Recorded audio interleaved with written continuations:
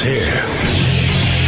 Now, broadcasting from the underground command post, deep in the bowels of a hidden bunker, somewhere under the brick and steel of a nondescript building, we've once again made contact with our leader, Mark Levin. Hey, welcome to the Mark Levin Show. Ben Shapiro in for the Great One. The Great One, of course, off for the holidays. But today is a great day. Today is a great day in America. Tax reform has become the law of the land. We'll go through all of the good things and a couple of the not-so-good things about tax reform. Big win for President Trump. Winning we were promised and winning we shall have. The last 3 weeks of policy have been the most conservative in terms of policy of any president that I can personally remember. Now, granted, I'm a young guy. The last Republican administration that I remember well was the Bush administration, W. But this is conservative policy. This is a conservative administration for the last 3 weeks at least. There are some real accomplishments to stack up here at the end of the year. It's a great way to end the year, and the Democrats are losing their minds. This is the kind of winning we were promised, and this is the kind of winning that we shall have. But I assume that everyone's dead. I mean, let's just start there. And so after net neutrality was repealed last week, I had heard that everyone was going to die. Right? This was what I had heard. I mean, I heard from the Democrats, everyone was literally going to die. Just like we all died after the Paris Accords were withdrawn from. Just like we all died after President Trump was elected. I'm getting kind of tired of dying and coming back to life, to be honest with you. But apparently this happens every 3 weeks. So last week, we all died after net neutrality. And somehow the tax reform package killed all of us. Like, I woke up this morning, and all I could hear was the horrifying cacophony of howling dogs mourning their dead masters. Men, women, children murdered in a mass slaughter by the Senate's passage of a relatively ordinary tax bill from the Republicans. Now, Republicans had been warned. The Democrats had said this was the end of the world. They had said this was Armageddon. Bruce Willis is on that asteroid, man. This is going to be the end of it. They warned that the streets would run red with blood. And they'd warned that all those dead people would probably end up moving to Chicago and voting for Democrats. But Republicans have been shocked to find themselves dead today. I know. I woke up and I was shocked. I was dead. It was really weird. It was really, really weird. And all of this thanks to President Trump. Everyone died because of President Trump and this tax cut. We were told it would happen, and so it did.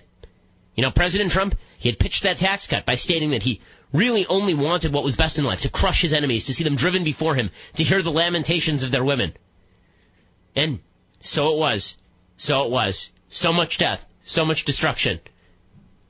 Like, is there anybody listening to this show? I mean, I don't even know how Producer Rich can actually produce, considering that he's been a corpse for at least the last 18 hours. It's amazing. Yet somehow the world carries on. Not only does it carry on, things are going pretty swimmingly. Things are going pretty great today. Okay, so we're going to go through everything that's in this tax bill. We're also going to go through some breaking news. There's some breaking news. A bunch of companies have now come out, and they have said that they are going to do what the Democrats said was impossible, would never happen, could never happen. They're going to take the money that they were going to give to the federal government, and instead of it going to the federal government now, it's been given back to them through these tax cuts, and they're going to use that money to give their employees raises. They're going to use that money to create new jobs. They're going to use that money to create new investments, and the left are beside themselves. They don't know what to do. They are losing their minds. They just don't know what to do. The stock market continues to hold steady. S&P 500 up 5,000 points total so far this year.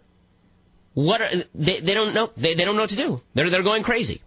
And so instead they've decided to completely lose their minds over what is by any measure a fairly ordinary Republican tax bill with solid cuts, particularly on the corporate tax side. So let's talk about what's in this bill for a second. Okay, not all of the media spin about what's in this bill.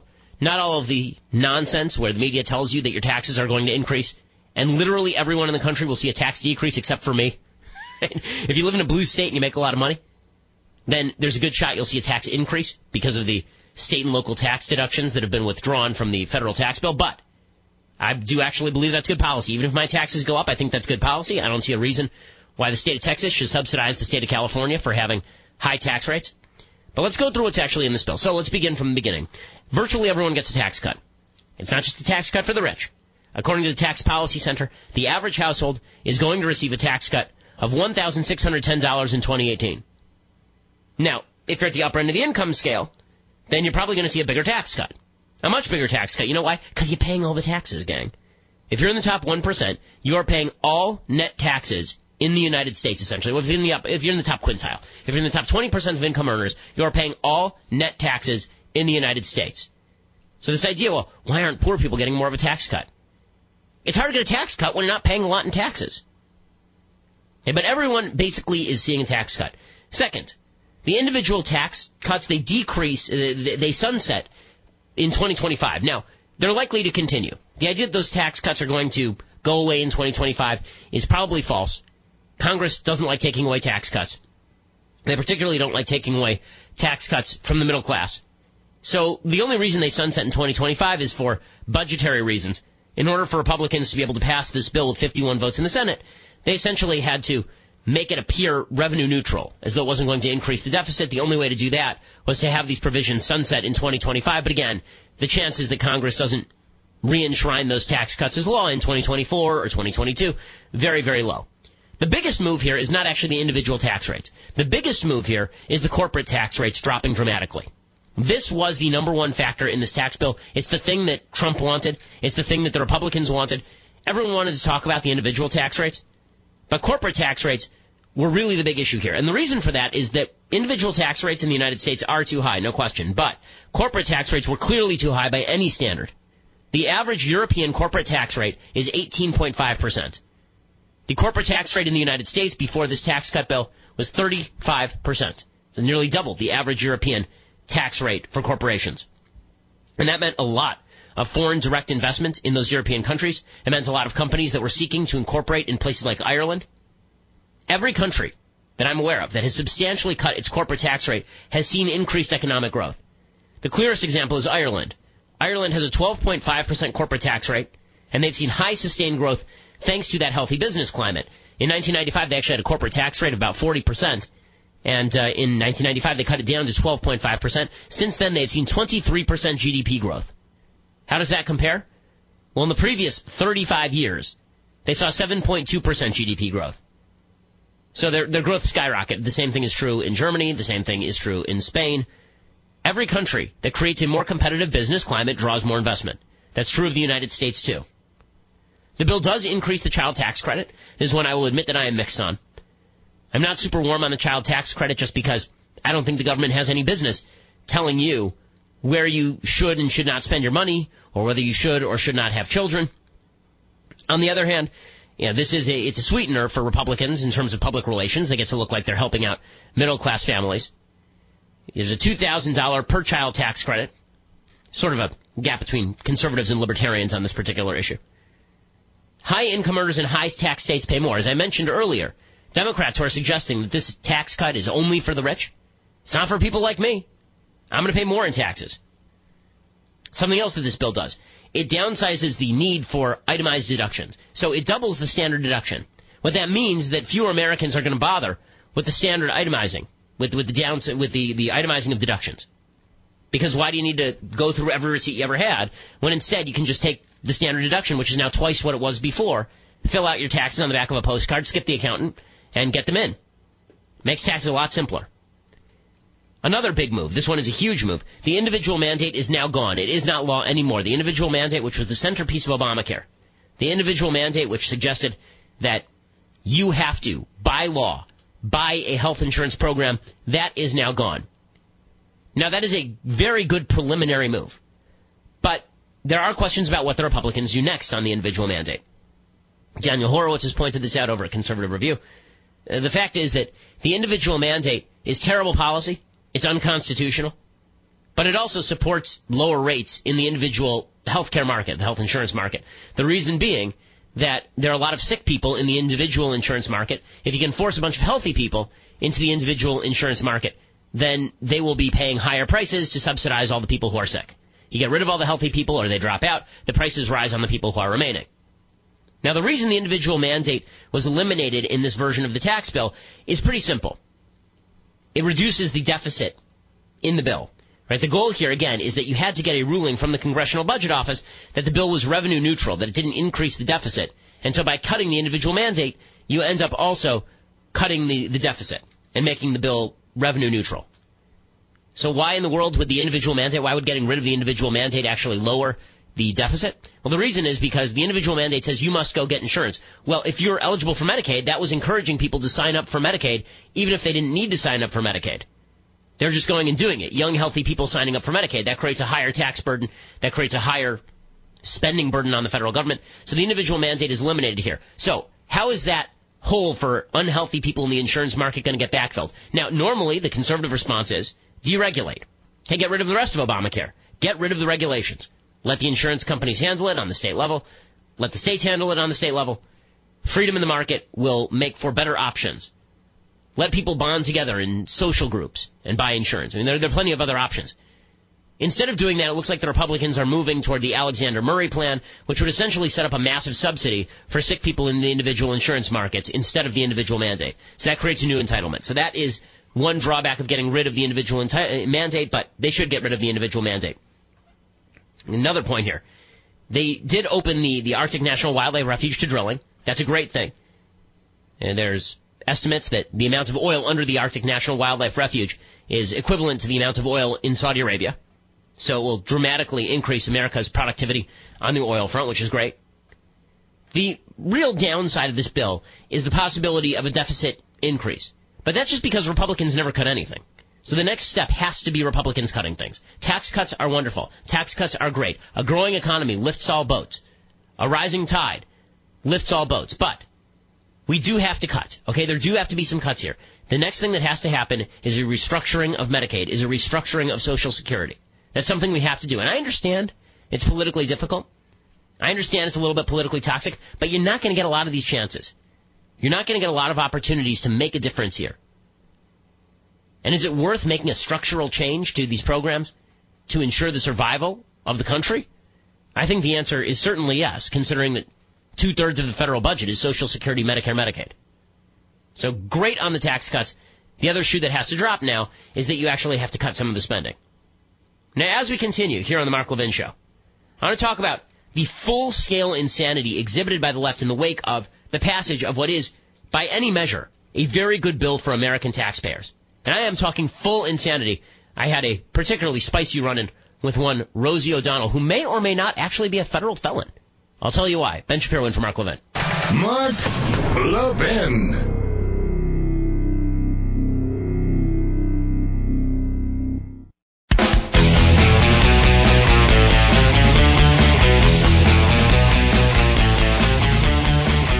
If you enjoyed the nice warm feeling of a bath of leftist tears, then today is your day. Congratulations, an early Christmas gift, last day of Hanukkah gift for all of you.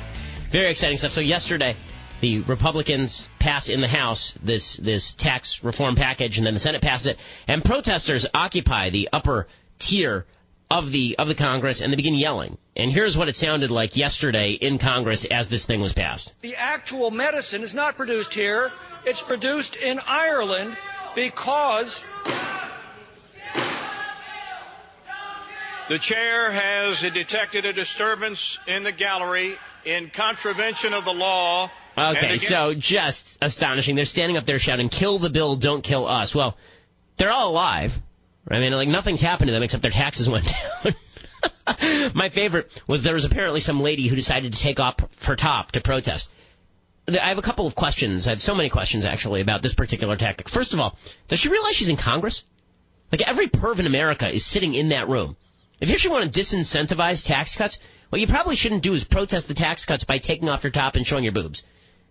Like, half the guys in that room have probably sexually assaulted or harassed somebody. So, I mean, if you want a tax cut every day, then please, by all means, continue doing that in the upper chamber of Congress. But this does not make a lot of sense. Well, these were not the only crazy people. Rosie O'Donnell lost her mind, okay? And when I say lost her mind, she didn't have much of it left. And Rosie O'Donnell really is not one of the great intellects of our time. But she tweeted this out in the middle of the vote yesterday. She tweeted out, Susan, this is to Susan Collins, $2 million cash. Call if you want to negotiate. Do you think your family is proud, Senator Collins? She spells it with 2 N's, Senator. Woman, mother, grandmother, sister, daughter, you have betrayed us all. And she says, how about this? I promise to give $2 million to Senator Susan Collins and $2 million to Senator Jeff Flake. If they vote no, I will not kill Americans for the super rich. DM me, Susan. DM me, Jeff. No bleep. $2 million. Cash. Each. So Rosie O'Donnell openly offering bribery in violation of federal law. So that's exciting. This is a violation, by the way, of 18 U.S. Code Section 201B, in which, and I quote, It states, whoever, directly or indirectly, corruptly gives, offers, or promises anything of value to any public official or person who has been selected to be a public official, to influence any official act, shall be fined under this title or not more than 3 times the monetary equivalent of the thing of value, whichever is greater, or imprisoned for not more than 15 years or both, and may be disqualified from holding any office of honor, trust, or profit under the United States. So in other words, she could have to pay $12 million in fines for offering $4 million worth of bribes or spend 15 years in prison. So that's an actual violation of federal law, what she just did there. Now, will it be prosecuted? What I tweeted this morning is that if President Trump instructs Attorney General Sessions to begin an investigation into Rosie O'Donnell, the carving on Mount Rushmore of President Trump's face will begin immediately. Immediately. And they'll start with the Trump nose. I mean, they will just start carving that sucker right into the mountain if he somehow locks her up. He locks up Rosie O'Donnell. The sheer joy. The happiness. Just in time for Christmas. So I tweeted this out, and Rosie O'Donnell got mad at me. She was very angry at me. And so what she tweeted out, she tweeted this out, and it wasn't very nice. She tweeted out, "Suck my bleep, Ben." She tweeted this at me. To which I immediately responded, "You're already a felon, Rosie. Don't be a homophobic sexual harasser, too. Hashtag me too." I mean, it's been a day. I mean, being sexually harassed by Rosie O'Donnell online for suggesting that she shouldn't engage in open bribery. Is it fair to say they may be crazy at this point? That they may have lost whatever was left of their feeble brains? Love it so much. The sheer joy, the sheer happiness of watching the left completely implode in on itself over yet another piece of basically normal Republican policy. And again, I don't want to overstate the importance of this tax cut. It is important. It is important. But to put it in context, it's mostly important on the corporate side. It is not the biggest tax cut ever on the individual tax cut side. It's not bigger on the individual tax cut side than the 81 Reagan tax cuts. I don't think it's bigger necessarily than the 2001, 2003 Bush tax cuts, but it's an important piece of policy. Now, coming up, we're going to talk about the Democrats' response to this. We talked about the media and Rosie O'Donnell. I want to talk about the Democrats' response to this because when I talk about severe mind loss, Nancy Pelosi, the Botox has hit her prefrontal cortex and there's not much left. Ben Shapiro in for Mark Levin.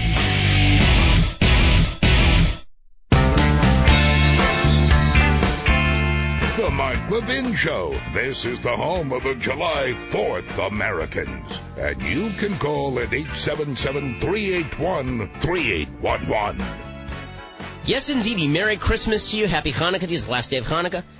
And what a holiday season it is. Bringing Christmas back in style and the Democrats just weeping over it. They're trying to make some Christmas references today. I loved this. Nancy Pelosi, the Speaker of the House, well, not, God forbid, the minority leader in the House. Sorry, from my mouth to Satan's ears there. Nancy Pelosi, she has lost all sense of reason, decency.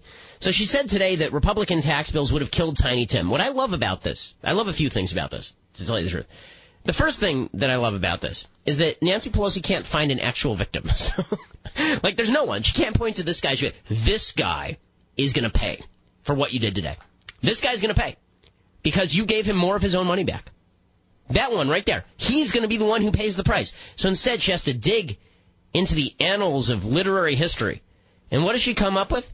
She comes up with a Charles Dickens character who first was put on the public literary scene in 1843 in London.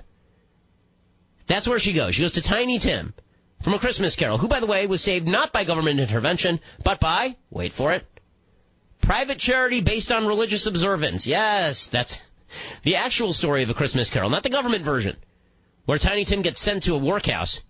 The actual version, right, where Tiny Tim is taken care of by a religious community fostered by belief in Christ. Right, that's the actual Christmas Carol for people who can read. Nancy Pelosi obviously can't. Another thing I love about the Tiny Tim reference is that Tiny Tim's parents, the Cratchits, they're obviously quite poor.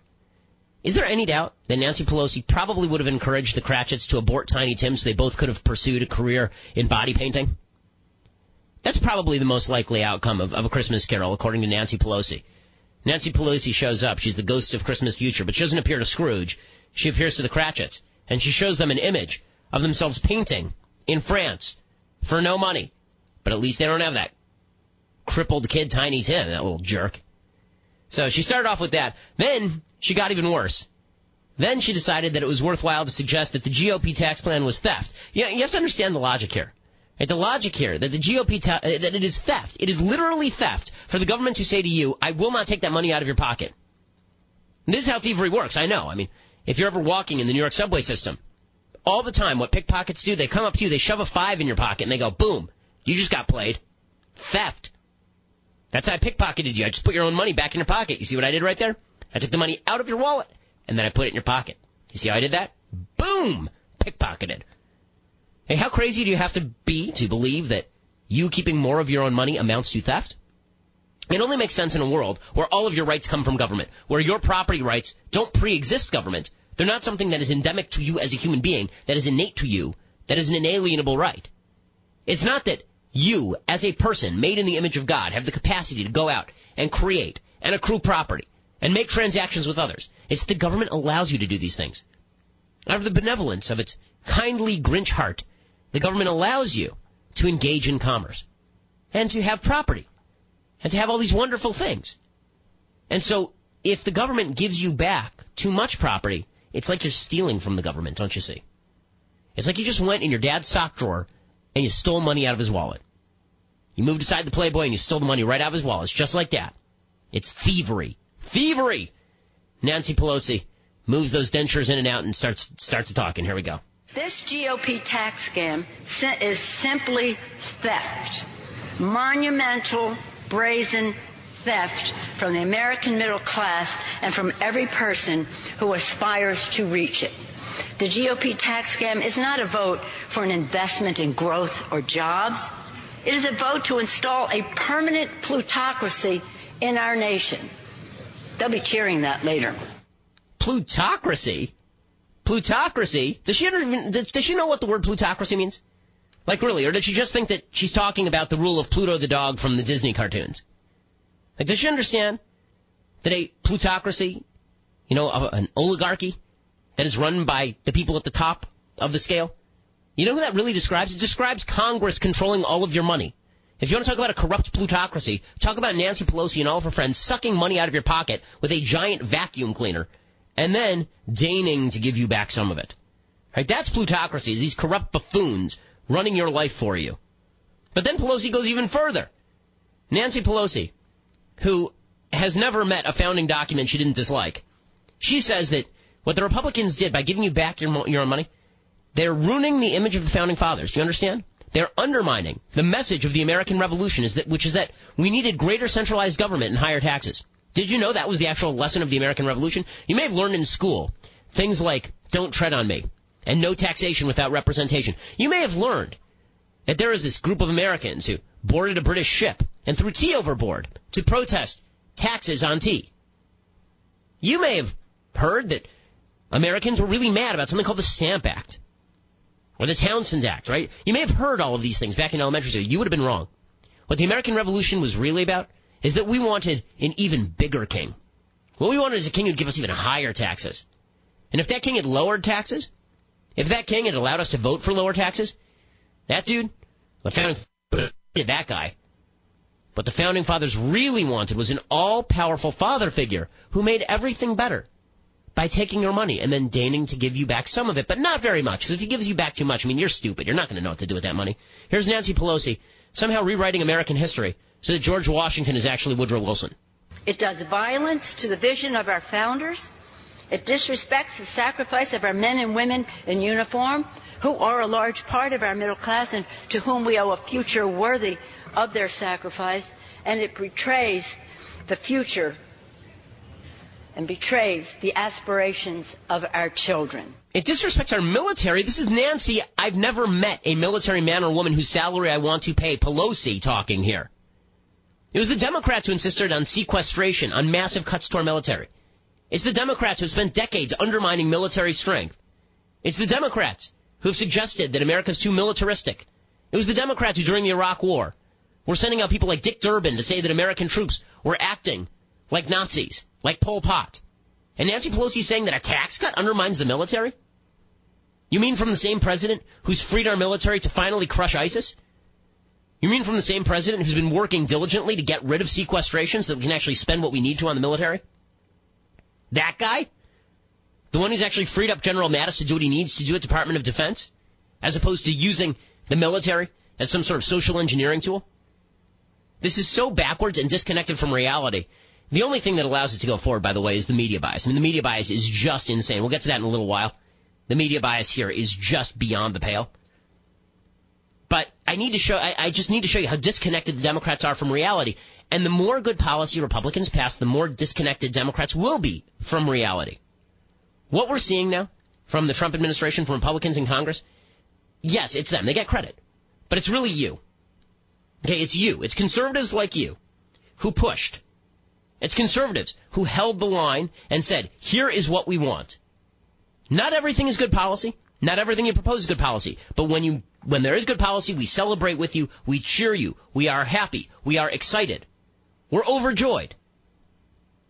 If you hold that conservative line, then our politicians, the ones that we elect, the ones we support, those guys will come around and do what you want them to do. Milton Friedman famously said that politics isn't about electing the right politicians, it's about making the wrong politicians do the right things. I think there's a lot to that. The Democrats, meanwhile, continue to simply hope against hope that the American public never hears the right message. That's why shows like this exist, why Mark exists. That's why I'm here. Chuck Schumer, who is just a font of misinformation, he comes out and he says that the public knows this bill is really bad. The public, deep down in the cockles of their tiny hearts, they know that the bill is truly terrible for them, even though their income is about to grow. They don't want to discuss it. They don't want to have sunlight shed on it. They don't want anyone to know what's in it because it is so bad, and the public knows it. Okay, so, again, the idea that the public knows what's in the bill, the public clearly does not know what's in the bill. The public clearly does not know what's in the bill. How do I know that? Because there's a poll out, shows 50% of Americans, 50% of Americans, think that this bill increases their taxes. That is just wrong. Okay, there's certain poll questions where the answer is you're just wrong. 50% of Americans will not see their taxes increased. 80.43%, last I checked, percent of Americans will see their taxes decrease under this bill. Only 5% of Americans will see their taxes increase. And again, that's people mostly like me, right? High-income owners in blue states. The public doesn't know what's in the bill because the Democrats are working day and night to prevent them from learning what is in the bill. They're spending day after day pushing to make sure that nobody knows what's in these bills. Look, the bill isn't perfect. It got rid of some exemptions that I think help some people. I wish that they would make a flat tax in terms of income tax. I wish they had gone for broke. But with a 51 seat, listen, Mitch McConnell gets some credit here, okay? We bash Mitch McConnell when he deserves it. Mitch McConnell deserves some credit here. He has a narrow caucus. He has a 52 seat caucus. Given what he's really got, it's usually a 51 seat caucus. That means that he really had to cobble something together here. He cobbled it together, and not only that, the last-minute maneuvering by Tom Cotton to stick the repeal of the individual mandate into this bill was a work of heartbreaking genius. It was very, very bright to do that. Good for Mitch McConnell. Good for Speaker Ryan. There will be times when they're up for criticism. We've been doing it all year. There will be times when we have to bash them. But when they do it right, we ought to celebrate. So this is a moment when the Republicans should look at the administration, should look even more so at Congress, and should say, thank you for at least getting this right. Because here's the truth. If we hit the end of this year and there's not one signature accomplishment on Trump's portfolio from the legislature, despite Republican unified control of the Congress, that looks really bad for President Trump. Now they've got some momentum going into the new year. If President Trump, he should just shut down for the holidays, shut down the Twitter, don't comment. If you're going to comment, just talk about how great the tax bill is. Don't give the media anything to run with. Just let the last message of the year be that Trump has big wins. And by the way, later in the show, we're going to talk about some more big wins that Trump is coming up with. And they're just making Democrat heads spin. Really, in a serious way. One huge win that's just come out, Chuck Schumer made a comment the other day. The media have been saying that corporate tax cuts, they don't do anything for job creation. They don't do anything for bonuses or job creation. They never float down to the people at the lowest level. They don't float down to the employees. I have the proof in my hand right here that they were lying, that it's not true, and that Trump's win streak continues. Ben Shapiro in for Mark Levin. Mark Levin.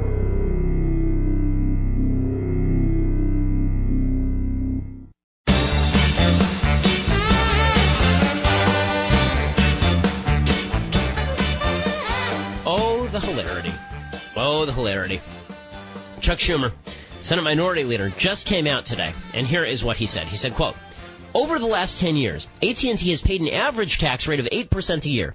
They have 80,000 fewer employees today than they had then. Tax breaks don't lead to job creation. They lead to big CEO salaries and money for the very, very wealthy.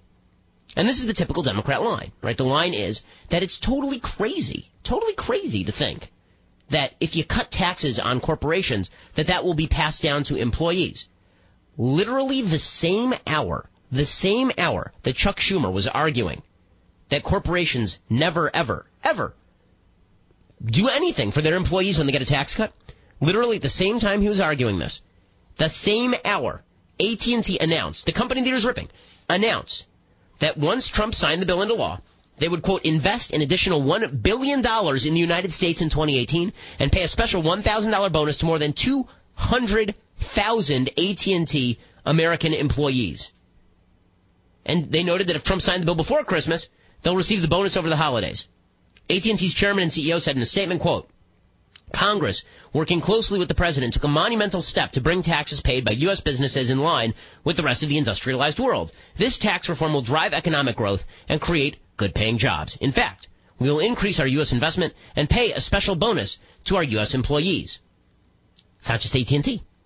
Boeing just announced an immediate commitment to invest an additional $300 million in 3 areas that will directly benefit their employees. $100 million for corporate giving, with funds used to support demand for employee gift match programs and for investments in Boeing's focus area for charitable giving, in education, in communities, for veterans and military personnel. This is according to Ryan Saavedra over at my site, The Daily Wire. $100 million for workforce development. $100 million for workplace of the future facilities. Boeing announces that they are in favor of the new tax reform bill. Fifth Third Bancorp, which is a bank headquartered in Ohio, they announced that because of the corporate tax reductions, they would actually raise their minimum hourly wage to $15. Why, look at that. Why, look at that. It looks as though when companies have more money to spend, they voluntarily raise wages to maintain the employment of their best employees. Isn't that a shocker? So you don't actually have to legislate $15 minimum wage. Companies will get to it voluntarily. By the way, if you didn't already know this, you're an adult. Yeah, the reason the vast majority of Americans are not making $15 minimum wage is because they're making a lot more than $15. Hey, this company, by the way, Fifth Third Bancorp, they're also going to give a one-time bonus of $1,000 to more than 13,500 of their employees. And then there's Wells Fargo. They announced they, too, would increase their minimum hourly pay to $15. And they would aim for $400 million in philanthropic donations next year due to the newly passed GOP tax bill. Comcast announced they would give $1,000 bonuses to over 100,000 eligible frontline non-executive employees and invest $50 billion over the next 5 years in infrastructure based on passage of tax reform. Oops. So all the Democrats claiming, oh, corporations, they're just going to invest in stock buybacks. This money will never see the employees. This money will never make its way down to the low-level guy on the food chain. It already is on the first day. Now, something is happening here that I have been advocating for a very long time, and I'm excited about it. And that is, corporations are starting to recognize that if they do not make clear to their own employees the impact of public policies on their corporations, people will vote not in the interest of the corporations for which they work. Now, this is very different. What's happening right now is very different than what happened early on in the administration during the transition period when Trump basically gave some sort of cronyistic giveaway to Carrier in an attempt to get a headline that they were going to maintain jobs in Indiana. And I opposed that. I thought it was dumb. The reason I thought it was dumb is because it was a specific giveaway to a specific company. It looked like what they call crony capitalism. It looked like what really should be called corporatism to me. This is not that. This is a broad-based public policy and companies saying this is a good public policy for us. It's not a giveaway specifically to our company. It is a broad-based policy available to many people, and we are some of those people who benefit, and we want to make clear to our employees that we benefit from this policy. This is good, because employees should know that they are dependent on the success of their companies, and they should know that good public policy for their companies is good for them, that they are not at odds with their employers, that employees are not at odds with their employers, that they are there to make money from their employers, particularly in the private sector. When your employer does better, as a general rule, and if there's open competition in the marketplace, your employer will have to pay you more. And that is what you're watching today. So good for these employers. And I'd say, Bill Kristol over at Weekly Standard, he tweeted something out about how this whole shtick sort of made him uncomfortable. I didn't feel particularly comfortable with this notion that companies were sounding off in support of the policy. No, it's good that these companies are sounding off in support of broad policy. What would be bad is if they were stumping for bribes. They're not. They're saying you lower all of our taxes, it will be better for everyone. And you know what? They're right. As we continue, we'll talk about the media response to all of this, which has been swift and ridiculous. Ben Shapiro in for Mark Levin.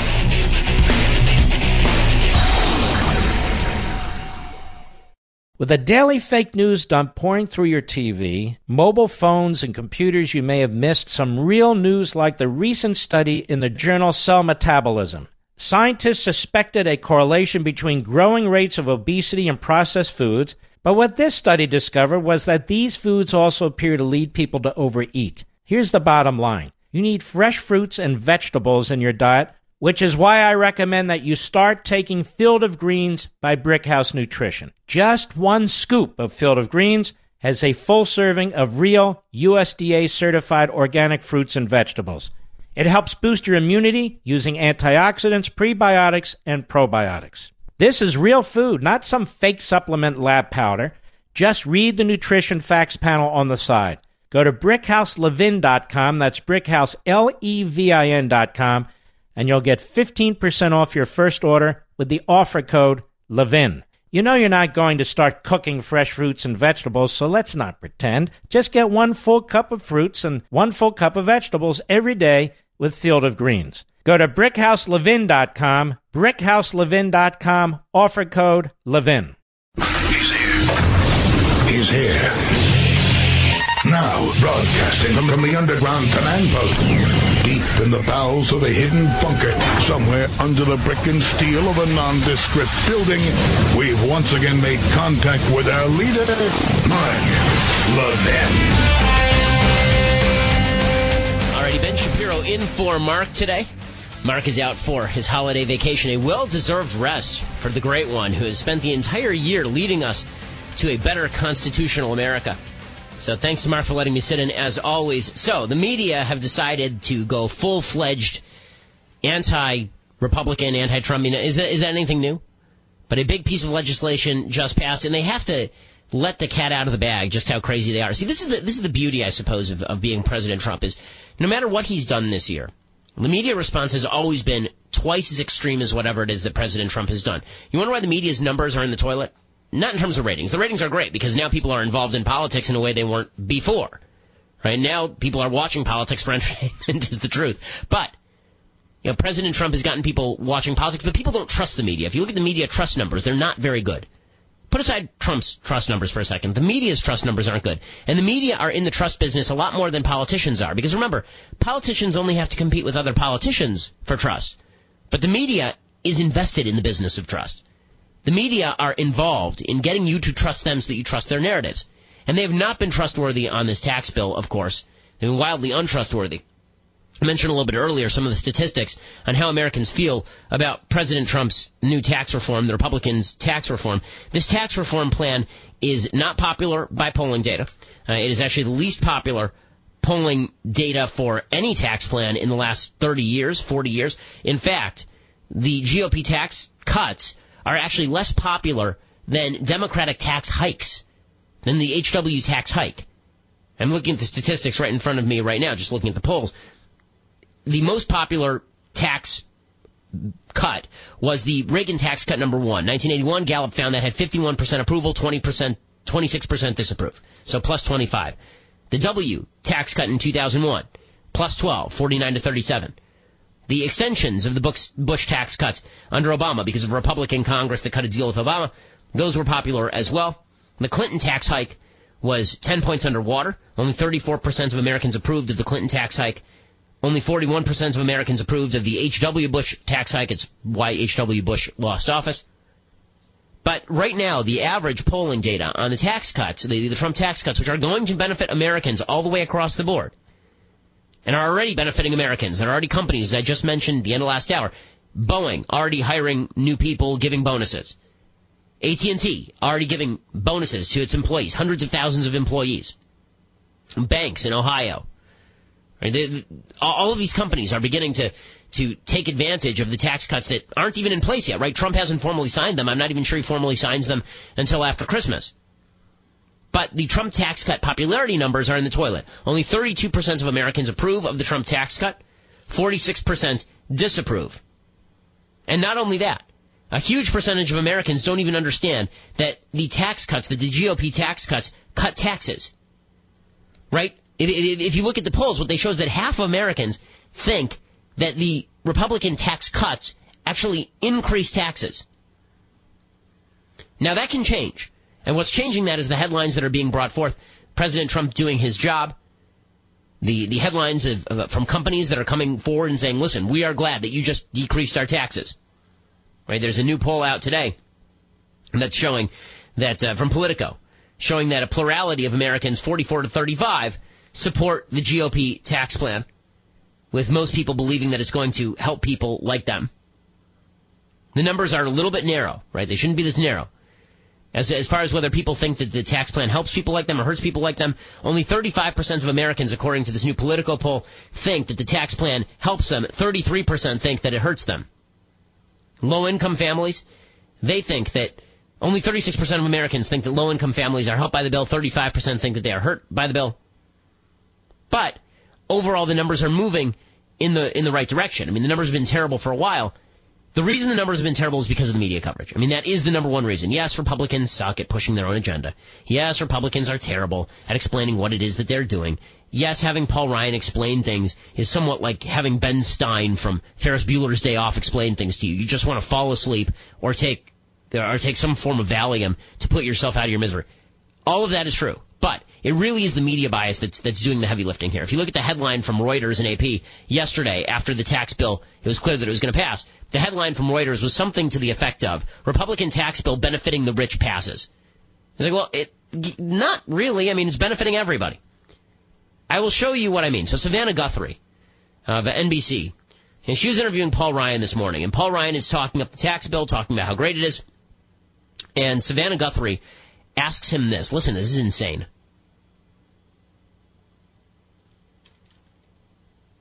Do we have the Savannah Guthrie clip?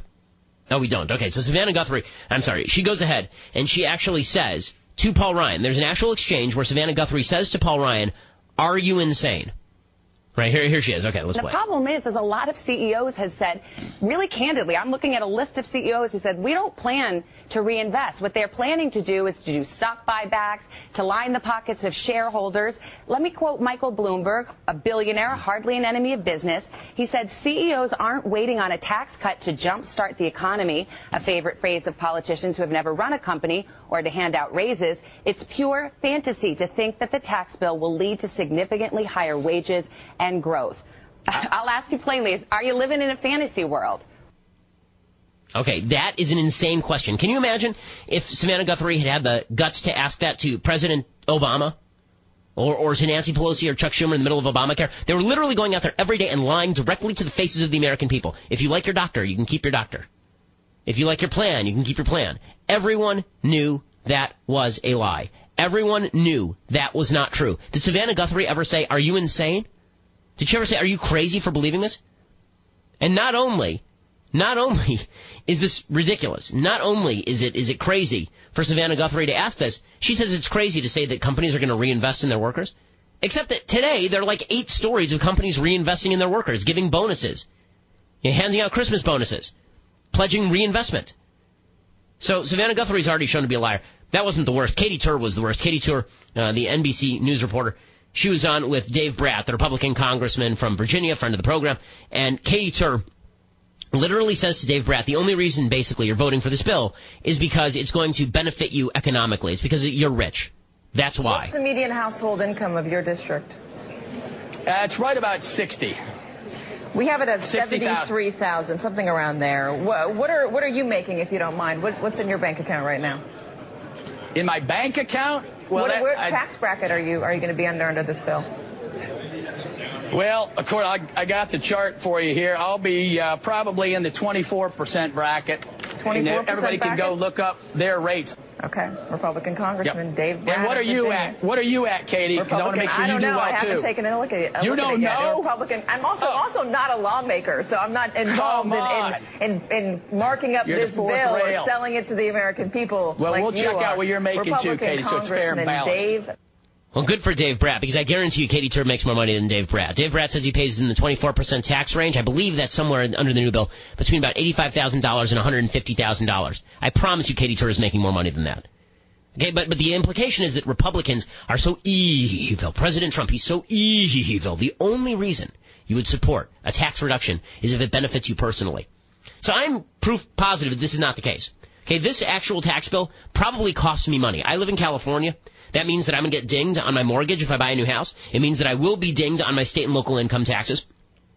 I'm not going to see a tax decrease in any significant amount from this bill. I'm probably one of the few people who falls into the tax increase category. Okay, but I'm for the bill anyway. You know why? Because on principle, people should keep more of their own money.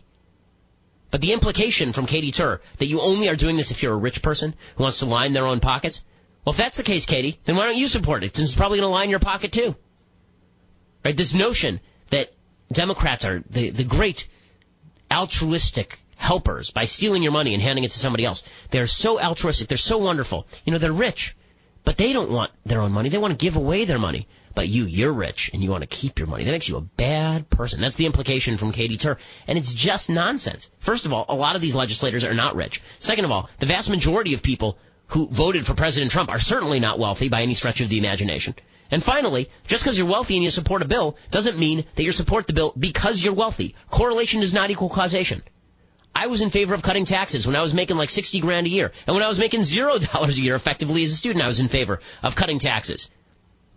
Okay, and I'm in favor of cutting taxes now, and I make a lot more money than that. Because on principle, your money is your money.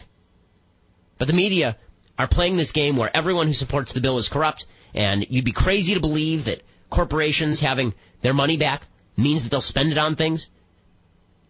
And then they play this game where they trot out supposed victims, right? So there's a fellow who's a healthcare activist. He suffers from ALS. I mean, it's really tragic.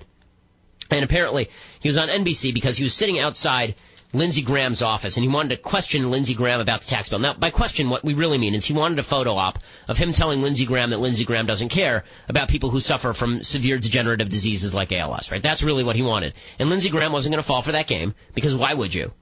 Right? It's a waste of time. This isn't going to be an honest discussion. It's a photo op.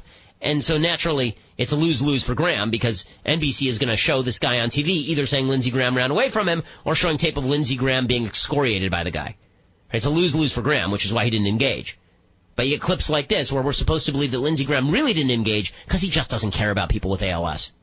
I said, Senator Graham, he was talking about John McCain, his beloved colleague, who, like me, is dying of a brain disease. And he was talking about John McCain. And I said, Senator Graham, will you talk to me for a minute about this bill? And he ran away into a place where I'm not allowed to go as a civilian. I know that NBC and MSNBC have footage of that. You could try to find it. He ran away, and that exemplifies that moment. I was there with Megan Anderson, a woman who's almost totally paralyzed. That moment exemplified how Republicans are treating this legislation. No. Okay, this moment on TV exemplifies how the media treats serious public policy issues by bringing out people who generate sympathy in you because they have some sort of terrible condition, but without discussing the actual policy implications of the decision. Right? Why is this guy making a point that somebody who doesn't have ALS couldn't make? The answer is he's not. The entire point here is to generate anger against Lindsey Graham, against Republicans. And this is the game the media are playing. This is why the poll numbers are bad. But guess what? When money enters people's pockets, if they pay attention, if they are informed, if President Trump uses his Twitter for powers of good and not for powers of trollery, if he uses his Twitter to inform the American people that the money that's in their pocket is because he and the Republicans are making sure that it is there, then this will turn into a win for Republicans. We'll take your calls on that when we continue here on the Mark Levin Show. Plus, David Frum, a sort of establishment conservative, has some weird ideas on what conservatives should think about President Trump. You know, ones that I take particular exception to. We'll talk about it. Ben Shapiro in for Mark Levin. Mark Levin.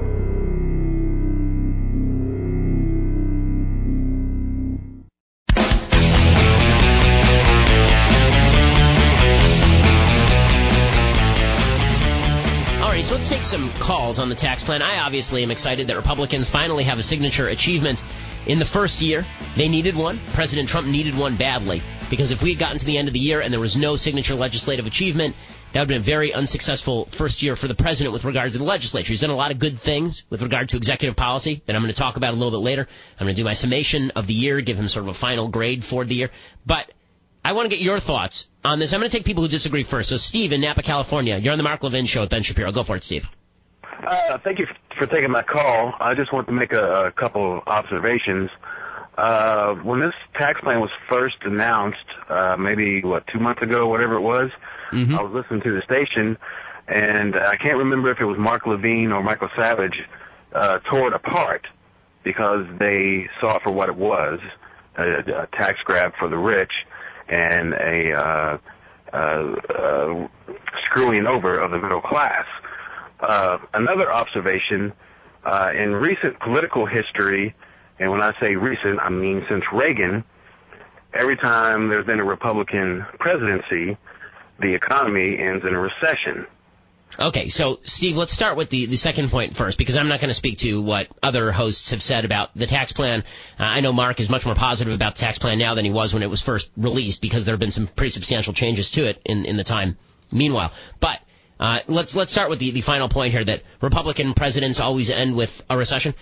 So let's be real about something. There's a recession in this country pretty much every 8 to 10 years, right? Every 8 to 10 years, there seems to be a recession. There was one in 2007, 2008. There was one in 2000. That one really started under President Clinton, the very tail end of President Clinton. There was one at the tail end of George H.W. Bush's term. There's obviously the Carter recession. So there have been a number of recessions under presidents, both Republican and Democrat. One of the great myths of politics is that whoever is in office as the president gets credit for the economy. So I am actually one of the people who says that President Trump does not get full credit for the strength of the economy right now because he didn't define all the policy of the economy. Just as I said when Obama was president, he doesn't get credit for the strength of the stock market. The economy is a very complicated creature, and suggesting that one guy makes all the difference in the economy is really simplistic. What I will say about corporate tax cuts and about tax cuts generally is that when you give money back to the people and organizations that are earning the money, they are going to make better decisions with that money than the federal government will. The federal government will dump it down a rat hole somewhere, and you will never see it again.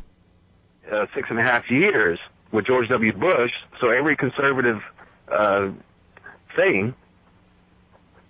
Well, I mean, the economy actually grew at a fairly rapid pace until 2007 when it completely bottomed out. And the reason that it bottomed out in 2007 was not because of tax cuts. The reason it bottomed out in 2007 is because of inflationary policy from Alan Greenspan at the Fed, combined with the movement in the late years of the Clinton administration to push subprime mortgages for borrowers who couldn't qualify. That was the biggest problem, is that everybody went bust. I mean, you basically had a Ponzi scheme in real estate. That's not the total truth. That's not the total truth, and you know it. No, it actually is the total truth, and I do know that as well. Steve, thanks for the call. I appreciate your thoughts. Let's see. Bob in D.C., you're on the Mark Levin Show with Ben Shapiro. Go for it, sir. Yes. Hey, Ben, this is, I'm sorry.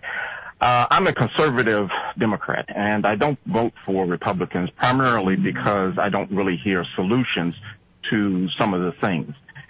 We say that we're going to give a tax break to the large corporations or whatever. Well, every corporation, not just large corporations, obviously. Okay, to the corporations or to the businesses, we're going to give a tax break to them, and as a result, they're going to do all of these magnanimous things. Not magnanimous. They'll do things that jack up their own profit line. I beg your pardon? They'll do things that jack up their own profit line. It's not out of magnanimity. It's not they're just kind. Okay. Well, I'm saying, but you gave all these examples of they're going to give bonuses and things like that. I have an example of that sort of goes against that. If you take the number one public... Bob, I'm sorry to cut you off here, but can you hold over the break? Because I don't want to cut you off here. I want to get the rest of your thought, but we're up on a hard break here. So when we return, more calls on the tax plan. Plus, I want to talk about an establishment conservative's view of Trump and why it is dead wrong. Ben Shapiro in for Mark Levin.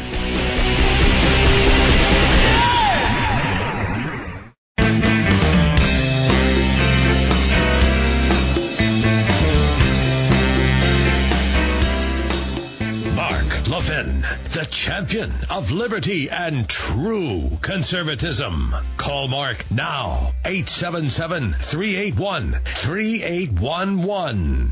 Alrighty, so getting your reaction to the big Republican legislative achievement for the year 2017.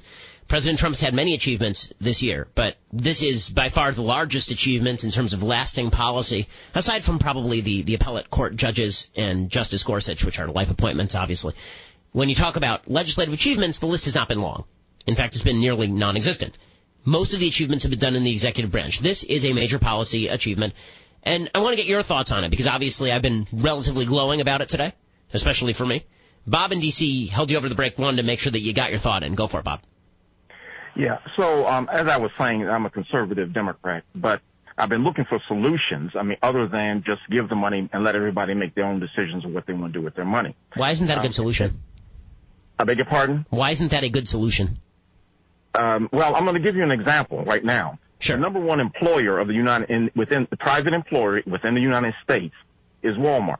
Walmart employs more than the top 6 other companies combined.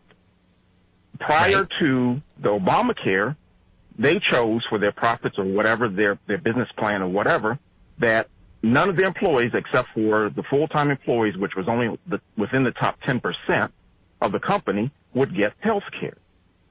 So when we said we are greedy. I think a part of our nature is to be greedy, to take money, to say, okay, we're going to take it, we're going to keep it for our family. More self-interest, right? Yeah. Okay, that's fair enough. So your question is what then? Because here's the problem, Bob. When the suggestion is that Obamacare fixed this problem, it didn't with Walmart. It really did not. Walmart, I can read you the policy from Walmart. This is from Huffington Post, okay? So this is a left-wing outlet. Okay, Walmart created a new health care policy in the aftermath of Obamacare. What they did is they hired everybody part-time. They began denying health insurance to newly hired employees who worked fewer than 30 hours a week. They didn't say how many of the 1.4 million U.S. workers they had were vulnerable to losing whatever medical insurance they already had under the policy. A bunch of people were put on Medicaid. They were put on part-time work. People lost hours. People went to part-time work instead of full-time work. You can't force companies to voluntarily give up the money. Right, Bob? This idea that these companies are going to be more altruistic if you just regulate them and take their money, it's absurd. If you want people to get raises, then you have to allow the companies to make a profit margin. If the argument is that those companies then invest in stock buybacks, which they've been doing for many years, right, which is why you see the increase in the stock market, well, guess what? There are a lot of people who are invested in the stock market who are not rich people. Right? All the pension funds are invested in the stock market. Barack Obama was bragging about the stock market for good reason, because the stock market is not just a place for elites. So, again, you say that Republicans don't have solutions, but it seems to me the only solution that Democrats have on all of these things is to blame companies for not wanting to spend money and lose money, and then to take money from those corporations, lower their profit margin, cause them to lay people off or move them to part-time work, and redistribute that money in the form of inefficient welfare schemes that actually keep people in poverty rather than allowing them the possibility of rising on the income level as their jobs get better and more plentiful. Okay, the statistic that you're quoting there, from my experience with Walmart, okay, prior to Obamacare, they did not have any full-time employees. The Obamacare required them, even if they had the part-time workers, to have insurance for these workers. Now Walmart has insurance through Obamacare for these workers. So I'm not sure how you're arranging the. Well, no. What I'm saying is that Walmart moved people out of full-time employment and toward partial employment to avoid Obamacare regulations. So the people who they kept as full-time employees, they kicked into Obamacare, right? They had to because of the mandate. Before Obamacare, if you worked over 36 hours per week, you had to have insurance for your employees as full-time employees. With Obamacare, even if you're a part-time employee in a company, you have to have insurance for those companies if you have over X number of employees. This is not correct. And Bob, I'm sorry, but that's just not correct. There was an employer mandate in Obamacare. If what you were saying is correct, there would not have to be an employer mandate in Obamacare. Part-time workers were exempt below a certain number of hours under Obamacare. Okay, this is why Walmart changed its policy. Again, I'm reading this story directly to you from the Huffington Post. So I'm not making this up off the top of my head. Okay, Bob, I appreciate the call. We can go back and forth like this all day. But again, the solution that the solutions that are being posed by the Democrats are not solutions at all. Suggesting that the government removing money from some and giving it to others is somehow going to enrich the country overall, I think is a mistake. Now, I want to talk a little bit about a different topic here, and that is that there's this tendency, as we reach the end of the year, and a lot of people are sort of doing retrospectives on President Trump and what has his first year been like. what angle should we take on President Trump? I think that the conservative movement has basically broken down into, I would say, 3 categories. This is probably rather broad, but I think this is sort of fair. There are the always Trumpers, there are the sometimes Trumpers, and there are the never Trumpers. Okay, and I think that people are misdefining these terms. The always Trumpers are people who think that President Trump can do no wrong. Everything is 4D magic. Everything is a genius thing, right? Whether he's getting in a fight with LeVar Ball on Twitter or whether he's passing a tax bill, it's all the same. It's all part of this broad, grand scheme by President Trump. I don't think that's true. I think President Trump does good stuff, and I think he does bad stuff. I am a sometimes Trumper, meaning that when he does good things, like today, like the last 3 weeks, and I'm going to talk about many more good things he's been doing today, then I'm very much in favor of him doing those things. I'm a fan of him doing those things. So just like I root for my plumber to fix the pipes, I root for President Trump to fix what ails the country so far as he can under his constitutional office. And then there are the actual never-Trumpers. Okay, not people who didn't vote for Trump in the last election, because never-Trump really died with the last election. Once Trump was elected, there's no more never-Trump. Never-Trump really just meant, would you vote for him or would you not? But now there's a group of people, and it's pretty narrow. It's relatively narrow, this group of people. It's people like Jennifer Rubin over at the Washington Post. It's people like David Frum over at the Atlantic. And their view is nothing Trump does can be right. 0 things he does can be right. Because even the things he does right are just contributing to the downfall of conservatism or decency, that even when he passes a good piece of legislation, we should be sad about that because a bad guy is passing a good piece of legislation. And this, I think, is completely foolhardy. The worry, I suppose, is that Trump is corrupting conservatism if he does conservative things. But I don't think that's right. I think conservatism will be there before and after Trump. Right? So long as you hold to conservative principles, so long as you're the ones who make the conservative movement, so long as you believe that conservative principles matter, conservatism survives, practically speaking. And the standard of conservatism doesn't change if Trump does something non-conservative. The reason I say this is because there's a fight that's now broken out between Charles Cook, who's the editor of National Review, who I'd call probably sometimes Trump, and Jennifer Rubin over at the Washington Post. So Charles wrote a very good piece at National Review where he talked about how Jennifer Rubin had basically shifted every position she ever held in order to bang on Trump. So, for example, she was very much against President Obama when it came to his views on Jerusalem. She said Jerusalem's the capital of Israel. Trump says Jerusalem's the capital of Israel, and suddenly Jennifer Rubin flips sides, and it's bad that Trump said that. Right? Jennifer Rubin was very much against the Iran deal. And then Trump says he's against the Iran deal, and suddenly she says this is out of line. How could he say that he's against the Iran deal?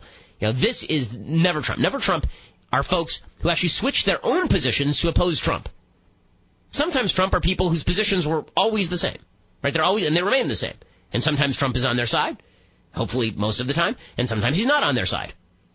So Cook went after Rubin for being really wildly anti-Trump, and David Frum, who's another guy who's become a never-Trump guy, who's nothing Trump does can ever be right, he wrote a long defense of Jennifer Rubin. Nowhere in there did he defend her from the accusation that she has switched sides on actual politics in order to smash Trump.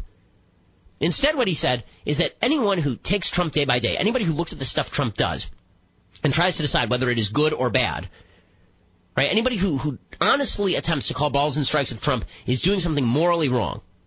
So here's what David Frum writes. He says, above all, he writes this criticizing Charles Cook, above all, every day should be treated as a blank slate, an opportunity for the truly independent-minded to bestow a tip of the hat or wag of a finger. He says, Jennifer Rubin's crime is that rather than waking up every morning fresh for each day's calling of balls and strikes, she carries into her work the memory of the day before. She sees patterns where Cook only sees incidents. She speaks out even when Cook deems it prudent to hold his tongue. So he's accusing people who call balls and strikes of cowardice, and he is suggesting that if you call balls and strikes that you've forgotten yesterday. Except they didn't forget yesterday. I remember when Trump threw balls. I remember when Trump did things that were wrong. I criticized him. I was there. But it's people like Rubin and David Frum who forget about their own positions, right? Talk about forgetting history. They forget their own positions 2 years ago because they dislike Trump so much and because they think he's such a grave danger to the Republic.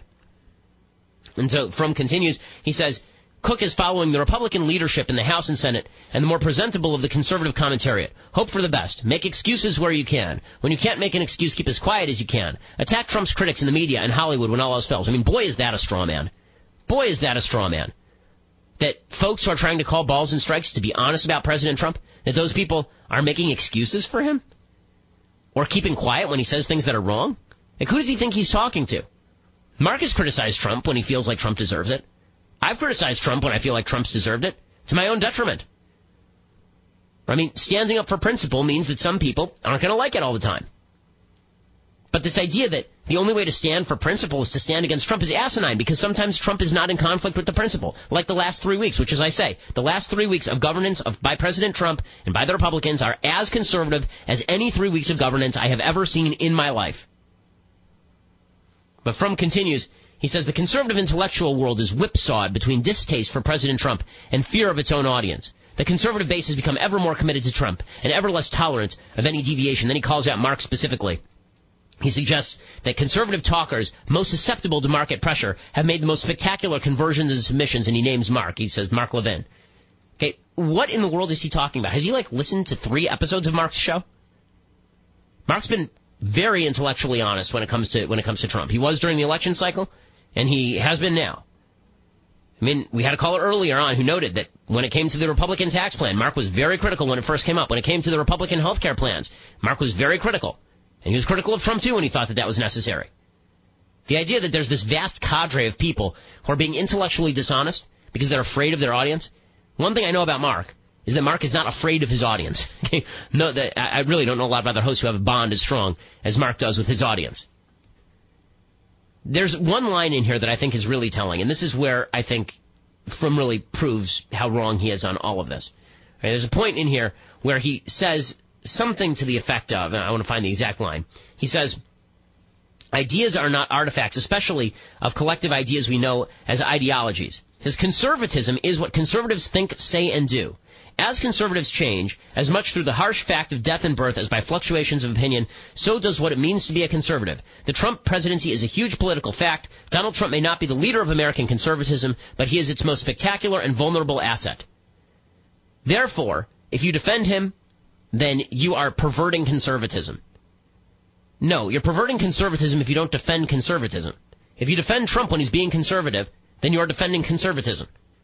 I mean, that whole paragraph makes no sense. This idea conservatism is only what conservatives think, say, and do. So if conservatives all change their mind tomorrow, then the notion of conservatism itself has changed. That's silly. It's like saying Christianity is what Christians think, say, and do.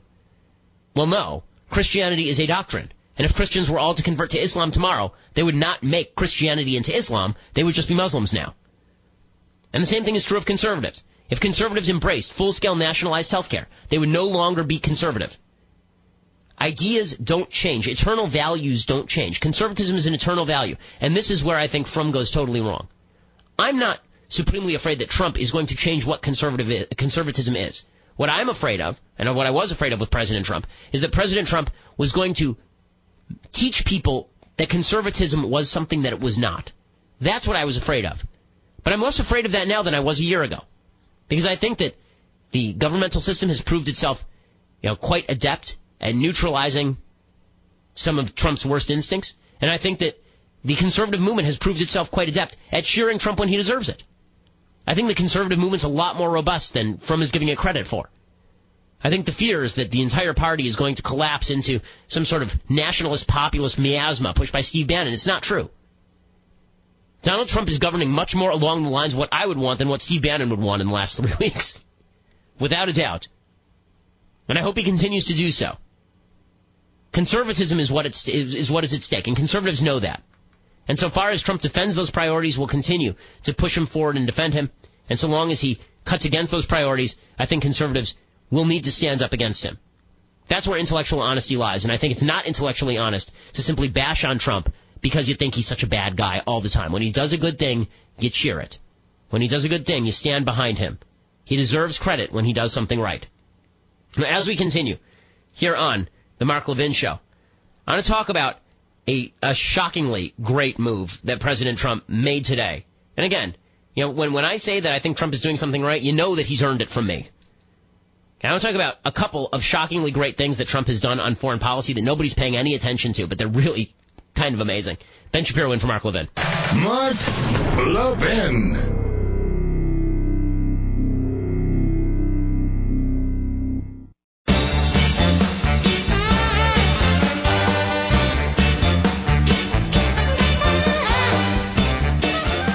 Ben Shapiro here in for Mark Levin.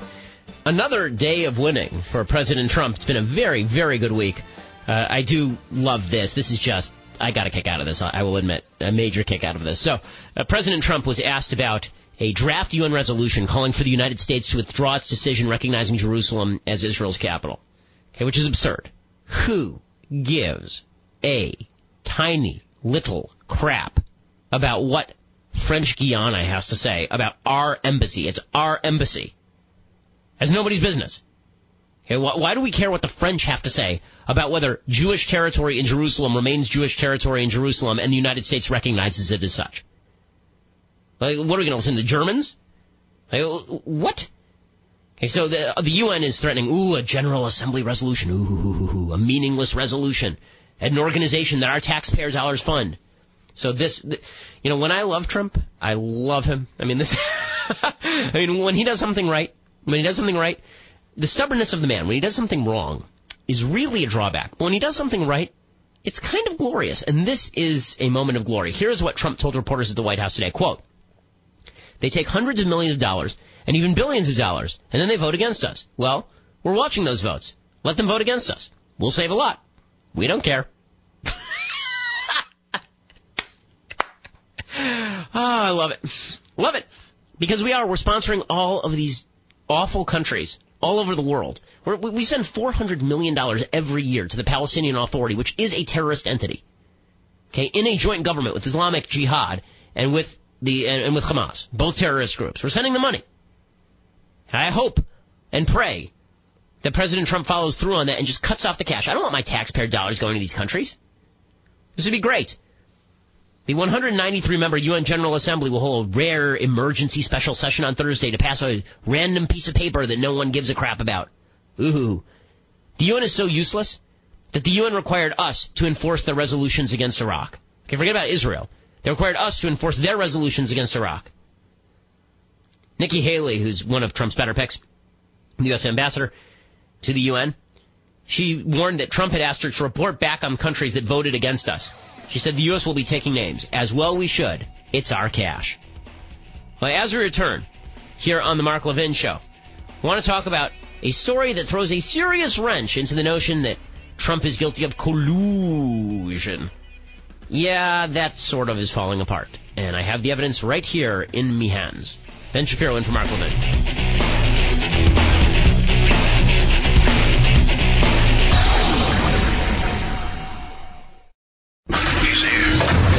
He's here. Now, broadcasting from the underground command post, deep in the bowels of a hidden bunker, somewhere under the brick and steel of a nondescript building, we've once again made contact with our leader, Mark Levin. Ben Shapiro here in for Mark Levin. Always a pleasure and an honor to sit in for the great one. He is off on holiday vacation. He'll be back after the holiday season. I hope he's enjoying himself. Well-earned vacation for the great one, of course. Well, there's been a lot of talk this year about Russian collusion with President Trump during the campaign. Called up Vladimir Putin and he said, "Vlad, old buddy, will you please help me collude to steal this election?" And Vladimir Putin said, "Of course." And then they proceeded to steal Hillary Clinton's emails and collude on how to release those emails. And then they stole the election by forcing Hillary never ever to actually go to Wisconsin or Michigan. It was amazing. Now, no evidence of this has actually been proved. Like none. Zero zip zilch. Right, all we've gotten is, at best, a willingness to collude by perhaps Donald Trump Jr., saying that he might be willing to work with the Russian government for Oppo research. But we've seen no actual evidence of hard collusion between the Trump administration and the Russian government, despite frenzied attacks for well over now a year from Democrats, despite the Mueller investigation now digging into every nook and cranny of the Trump transition team. I'm confused by this, by the way.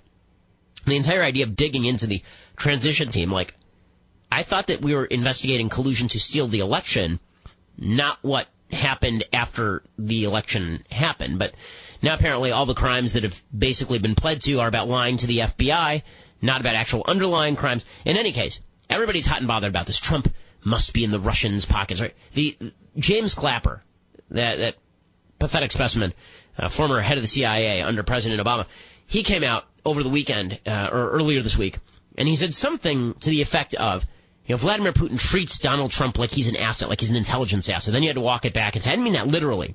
It was meant figuratively. He treats him like he's an intelligence asset. You know, he flatters him. He wines and dines him, and then Trump gives him exactly what he wants. Trump is in Putin's pocket.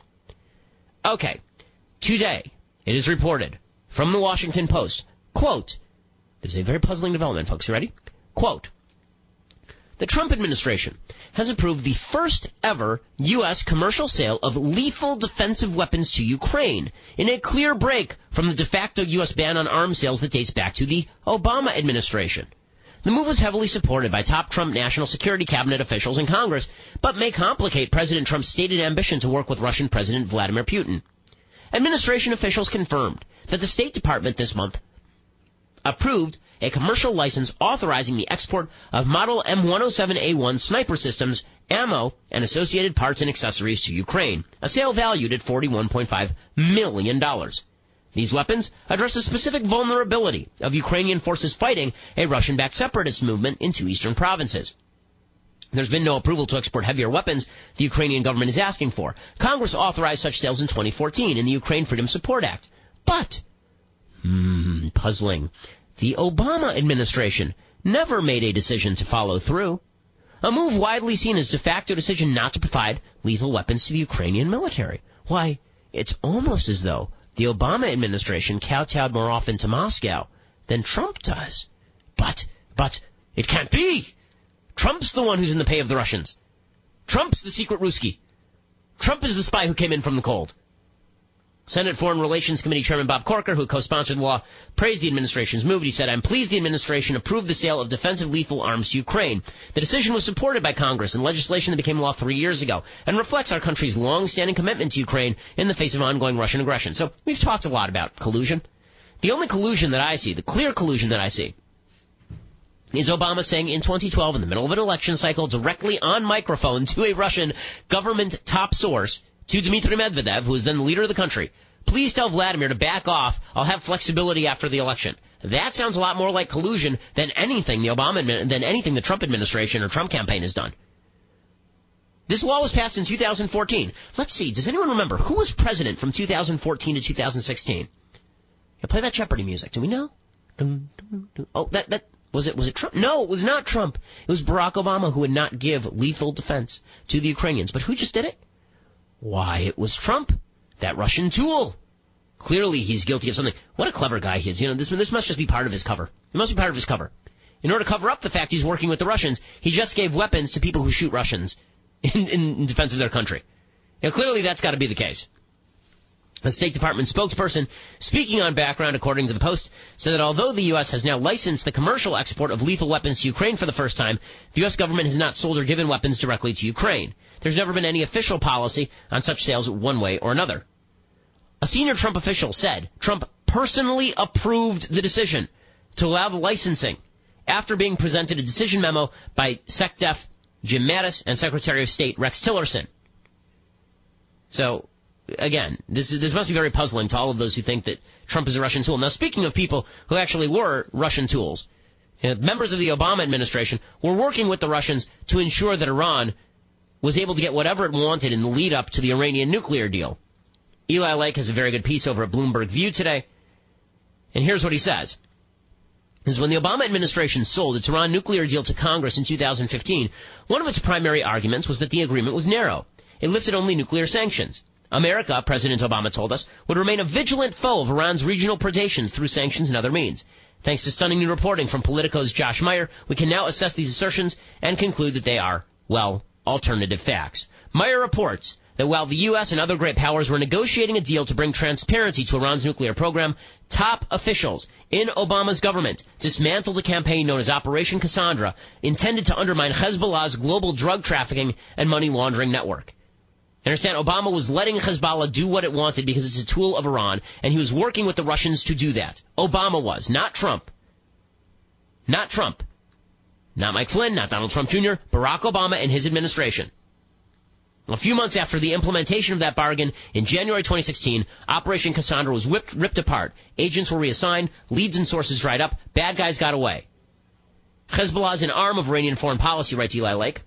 Hezbollah shock troops fight along Iran's Revolutionary Guard commanders in Syria and Iraq. Iran uses the group's operatives for international terror attacks in Latin America. Hezbollah's advanced arsenal is supplied by the Iranian state. Hezbollah's drug trafficking provides the revenue it needs to spread mayhem.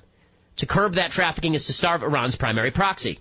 But the Obama administration, because they wanted Iran to be a regional power, believed that cracking down on Hezbollah's trafficking would undermine nuclear negotiations. David Asher is a former Pentagon illicit finance analyst and a key player in the operation. He said, quote, "This was a policy decision. It was a systematic decision. They serially ripped apart this entire effort that was very well supported and resourced. It was done from the top down."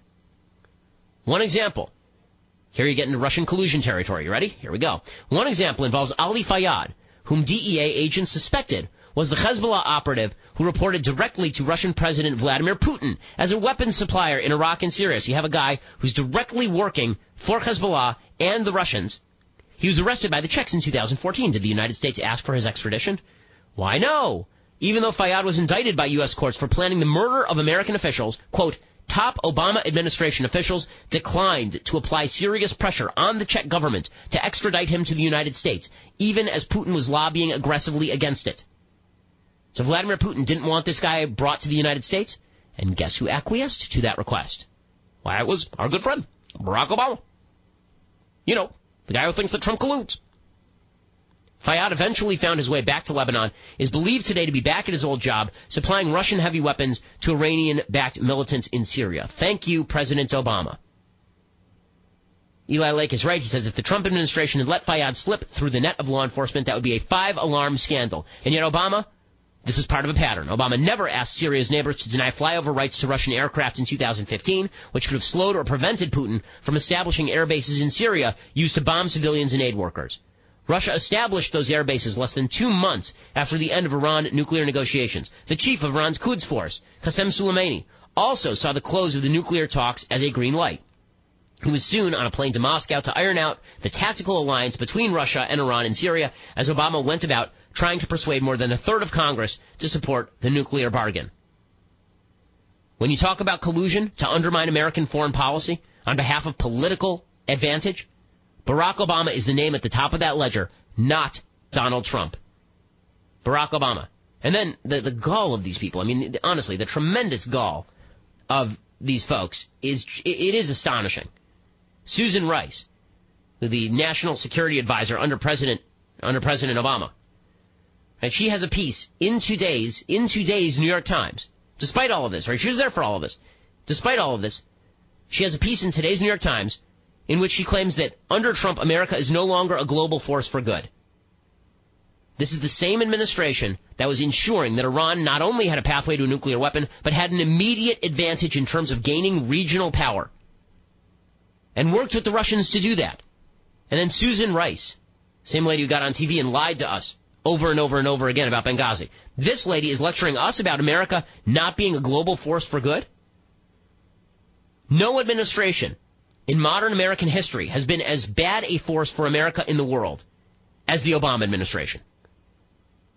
No administration in modern American history has been as bad for promoting American interests abroad and American ideology abroad as the Obama administration, which sided with the Muslim Brotherhood in Egypt, which sided with the Palestinians against the Israelis, which sided with the Iranians against everybody.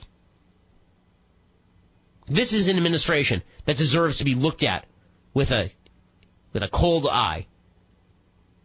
The idea that Trump is somehow corruptly colluding when he can look directly at the facts on the ground and see that the Obama administration was not only doing it, but impacting foreign policy this way, just demonstrates the disconnect between how the media wishes the story went and how the story actually goes. Well, as we continue here on the Mark Levin Show, I want to talk about a weird notion that seems to have cropped up in certain feminist circles, that it's not just that no means no when it comes to sex, right, which we all agree with, that no means no, but that yes also means no? I will explain. Ben Shapiro in for Mark Levin. Mark Levin.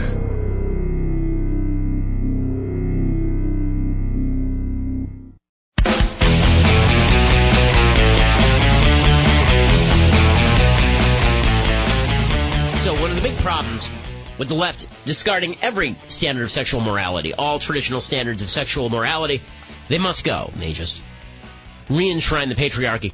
One of the problems with that is that you end up in this bizarre space where people have sex and they don't feel really good about it. It's not really rape. It's not really sexual abuse.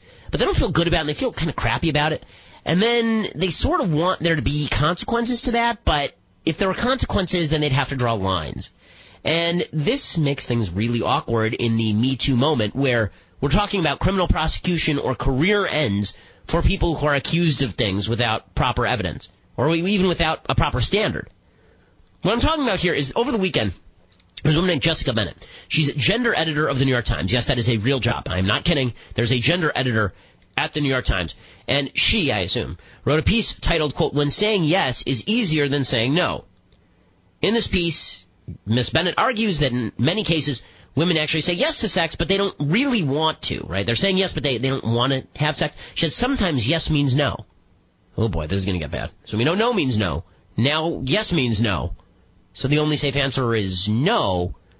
But if you say no to a woman who's saying yes, then you're a sexist and depriving her of agency, but she might be saying no depending on her tone of voice.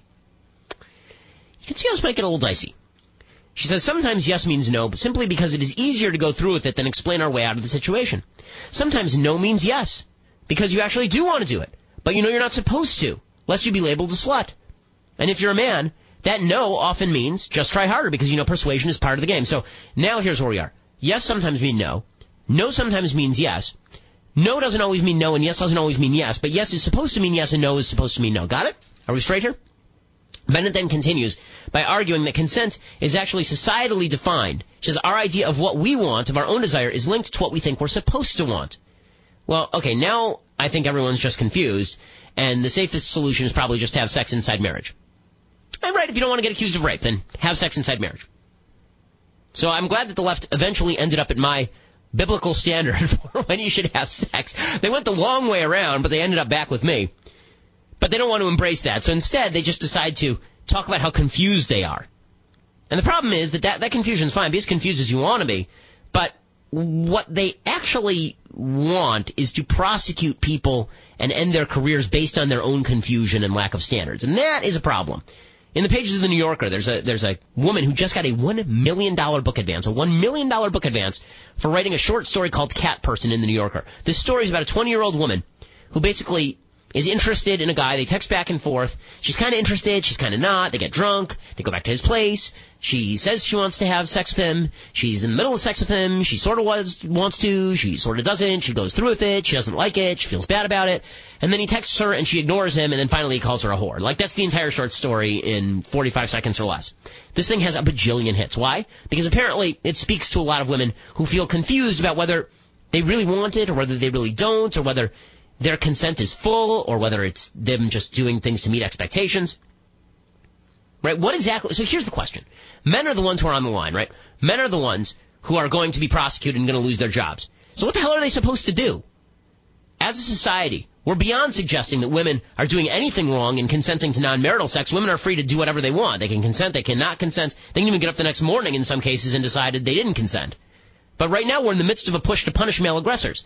Well, if consent means nothing, if yes means no, no means yes, then how are men supposed to operate in this universe? Well, maybe the problem is expectations. You know, maybe the problem here is not that women are acquiescing to male expectations of sex.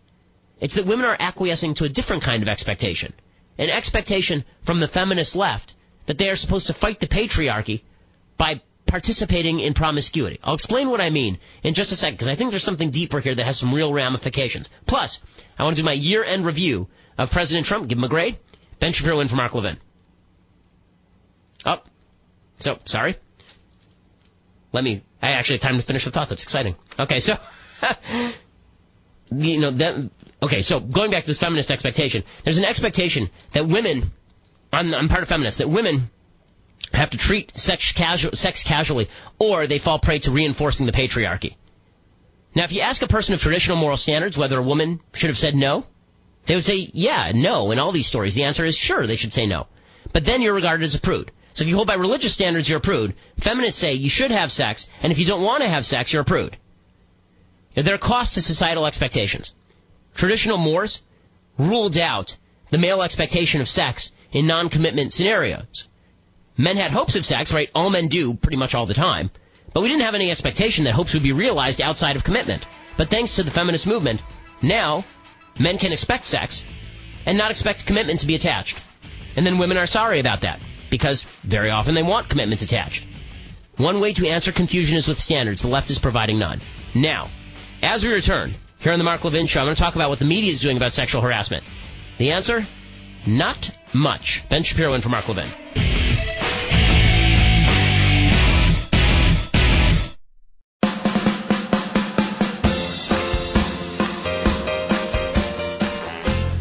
Yes, it's true that Mark Levin is the fastest growing radio show in America. The Mark Levin Show is on at 877-381-3811. Ben Shapiro in for Mark Levin. So, we were talking about a lot of the confusion that is set in about sexual standards, when yes means no and no means yes and nobody knows the answers. What this actually does, when we don't have any standards, is it creates enough gray area for people to sneak on through. It creates gray area. One of the guys who I thought sort of got caught up, I will admit, a little bit unfairly in all of this was Glenn Thrush. Glenn Thrush was the New York Times reporter. He was suspended from the paper last month because there was an internal investigation of sexual misconduct allegations against him. And it looked a lot like the allegations where he would get drunk with various women that he worked with and then make out with them and then stop when they told him to. That seemed like that was the extent of the allegations. If I'm misremembering that, if he did something more severe than that, then obviously I take back everything I'm about to say. Is this good judgment? I don't think it's good judgment. Is it Harvey Weinstein? I don't think so. One of the things that's been crazy about a lot of the Me Too talk has been the lack of nuance. And I don't mean that there should be nuance about the good and evil of sexually harassing or sexually abusing women, God forbid. And I've been as strong on this as anybody. What I do mean is that the punishment for sexual harassment is not the same as the punishment for Harvey Weinstein raping someone. Matt Damon said this, and the left went insane on him. Now, believe me, I am no fan of Matt Damon. He's not my favorite. I think he's a good actor. I find him entertaining. He is not a great thinker. Right? He's a guy who thinks that he's an intellectual because he can reference Howard Zinn. But what he was saying, basically, is that while we should fight all of this stuff, there are obviously gradations in terms of evil. Right? Some behavior is more evil than other behavior, even if all the behavior is evil. And because we fail to draw any lines, what we end up doing is actually watering down the really bad stuff. People do really bad stuff, and then we treat it like people did pretty bad stuff, and then we all lump it together. And what that actually allows is people who are doing really bad stuff to get off the hook. Now, the media has been complicit in all this, right? The media lumps together everybody. The media has no lines whatsoever. In the Me Too moment, every woman is to be believed, and every allegation is to be treated with equal seriousness, which is what makes it ironic that the New York Times has now said that they are going to return Glenn Thrush to duty. So Glenn Thrush, as I say, there were allegations of sexual misconduct against him. He was accused of inappropriate sexual behavior. The newspaper launched an investigation into his conduct after it learned that Vox planned to publish a story detailing the allegations. So the New York Times did an investigation. The New York Times executive editor, Dean Baquet, he wrote in a memo, quote, "Each case has to be evaluated based on individual circumstances. We believe this is an appropriate response to Glenn's situation. He will be allowed to resume work in January, but he'll no longer cover the White House." So in other words, this measure makes no sense. Either you think Glenn Thrush doesn't deserve to be punished, really, or you punish him by firing him or suspending him. But moving him off the White House beat is just a way for you to avoid his name appearing too often in widely trafficked bylines. It's a way to avoid shame and also avoid a lawsuit from Glenn Thrush. Right, Paquette said the investigation found that Thrush behaved offensively, but that he did not deserve to be fired. The memo also notes that Thrush is currently undergoing counseling and substance abuse rehabilitation on his own. The memo was sent to the newspaper staff on Wednesday. So several women last month accused Thrush of unwanted groping and kissing in a story published by Vox. It was not clear from the story, when I read it, that women said no and then he groped or kissed them. It was more like he went in for a kiss and then they said no, which, granted, is not ideal. But it's the difference between being a pig and actually being a sexual assaulter, I think. So, all this behavior is bad, but gradations of bad exist. Thrush said in a statement, "I apologize to any woman who felt uncomfortable in my presence and for any situation where I behaved inappropriately. Any behavior that makes a woman feel disrespected or uncomfortable is unacceptable." And that last statement is a little broad for me. Any behavior that makes a woman feel disrespected is unacceptable? Disrespected? Like, how do you know how she feels until after she says it? Now, I come from a culture where you're not allowed to touch women without permission, like not allowed to touch them. without permission. So I'm stricter on this than pretty much anybody. But the lack of standards is going to lead to bad guys getting off and good guys getting caught up in it, or at least not good guys, but mediocre guys getting caught up in the middle of it. This is not Matt Lauer activity, in other words. Now, somebody who will be stepping down is Al Franken. So Franken finally has announced the date that he is going to leave. So he says that he's going to remain in office for the remainder of 2017. He's going to step down during the first week of the new year, according to The Hill. So he will leave January 2nd. He will be replaced by a woman who was the former co-head of Planned Parenthood in the state of Minnesota. So that's just great, real upgrade there. You know, I was concerned that Franken wasn't going to step down at all, and those rumors had been building because there was this movement inside Congress demonstrating that for the left, going after Roy Moore was not about grabbing the moral high ground, it was about grabbing the political high ground. There was a movement on the left to reinstate Al Franken, to make Al Franken a thing again, to basically say, well, you know, was it that bad? And then bring him back in the Senate. Now, in Al Franken's case, it was that bad. I mean, he was legitimately going to photo lines and grabbing women by the tuchas. Now, as a person who does many, many photo lines a year, I speak on 20, 30 college campuses a year, I do photo lines with literally thousands of students, not one time has my hand drifted below the shoulder area because that's messed up. Right? Al Franken deserves to go. The Democrats, however, have exposed their hand. So many of them came out and said, you know, maybe Al should stay. That it really showed that the whole Roy Moore thing, you know, as despicable as I thought the entire Roy Moore episode was, the entire Roy Moore thing from the left was not about establishing a moral high ground. It was not about our new standard is no sexual abuse, no sexual misconduct. Their standard was so long as it's a Republican and so long as we can use that standard in order to hurt Republicans. So they were willing to get rid of Franken when they thought Moore was going to win, because once Moore won, they could say, listen, the Republicans have no standards, they tolerate Moore, we wouldn't even tolerate Al Franken. Moore lost, and so there were a lot of people who said, well, maybe we should go back on that. Maybe we should grab Franken again. Maybe that would be good.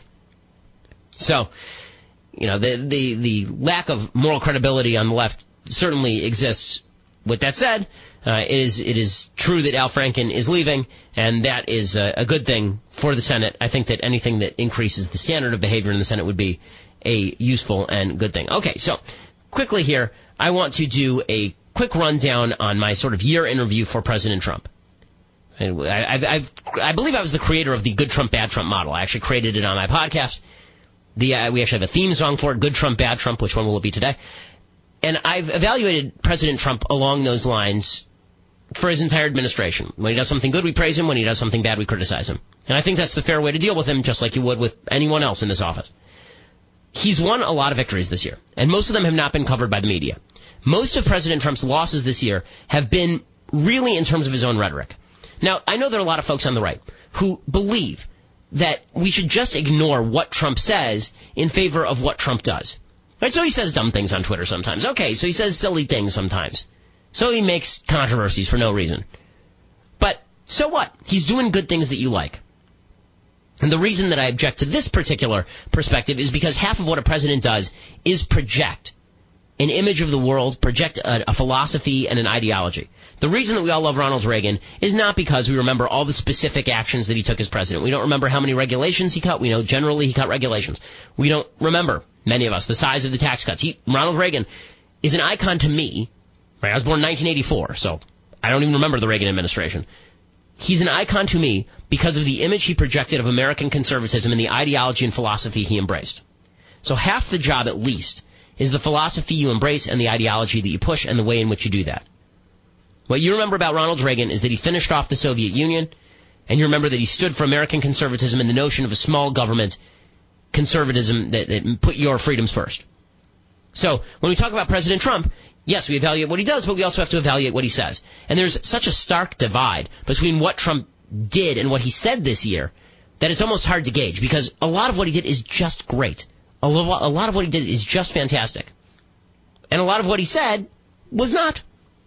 And what I would love to see is if the president could control himself. I mean, everyone's been saying this, but if the president could just use his capacity, his obvious charisma, if he could use the capacity to gather cameras to say the right things, then he would have a chance to be an all-time great president. Because look, this is what he did today. Okay, not today, this year. Here's what he did. I'm going to run through the list really quickly. Hey, obviously, number one, Justice Gorsuch. Number two, the defeat of ISIS. Ross Douthat, who was no Trump acolyte, and he wrote in the New York Times, quote, If you had told me in late 2016 that almost a year into the Trump era, the caliphate would be all but beaten without something far worse happening in the Middle East, I would have been surprised and gratified. Now, it's true, Trump carried out a partially Obama strategy, but he also freed the military to do more. Okay, the soaring stock market, the excellent growth in unemployment statistics, can't credit Trump totally with those, but I will say that Trump being in office means that people feel comfortable investing their money because they know that Trump is not interested in screwing business owners. Trump is not a guy who stands with his feet athwart business owners trying to harm them. Trump's presence in the office makes people more secure to invest their money to hire employees. For good reason. And one of his great achievements has been cutting regulations. Trump brags he's cut 22 regulations for each new one created. That is an excellent record. Now, it's important that President Trump actually get his approval ratings up because a lot of those regulations could theoretically be put back in place by the next president. But you have to give him credit for what he's done. Curbing the Iran deal. Not only has Trump decertified the Iran deal, which should lead to new sanctions, I would hope, but he's helped build up a new alliance between Saudi Arabia, Egypt, Jordan, and Israel against Obama's Iran-led Middle East. That's a wonderful development in the Middle East. As part of that, he announced Jerusalem as Israel's capital. A great move that finally puts Israel on equal footing with every other nation on the face of the earth that gets to pick its own capital. And also makes Israel a legitimate part of this anti-Iranian coalition. Because it's clear now, the Saudis today basically said to the Palestinians, sit down, shut up, we have more important fish to fry. That's because of President Trump. And President Trump has moved to open public lands. Half the West, more than half the West of the United States is owned by the federal government and run by the federal government, fenced off from private use. Trump has moved to open up a lot of those lands. He's now opened up the Arctic National Wildlife Refuge in the new tax bill to drilling. He's passed new sanctions on North Korea. There's not that much he can do about North Korea, but whatever anybody could have done, he has done there. The repeal of the individual mandate, major accomplishment. Major accomplishment. Now, we need to follow that up with regulatory cuts, or it's going to just turn into another government-run boondoggle. It'll just be another government guarantee of cash to people. But repealing the individual mandate is a center plank of Obamacare, and it was repealed. Tax reform, obviously the big win today. A record number of appellate court appointments. He has nominated and confirmed 12 appellate court judges, more than any other president in history in his first year. He pulled out from the Paris Accords. The travel ban, the much maligned travel ban, finally got through the courts, as it should have in the first place. And he's really focused on unshackling the military and supporting police. These are all the good things that President Trump has done in his first year. And that is a good agenda. That's a very, very good agenda. Now, when we come back, I want to talk about the downside. And I want to talk about how I think President Trump can raise his grade in the next year. Because I'll give you my final yearly grade for President Trump this year. I'm trying to be as objective as possible. And I'm giving him room for growth. I'll give you all that coming up. Ben Shapiro in for Mark Levin. Mark Levin.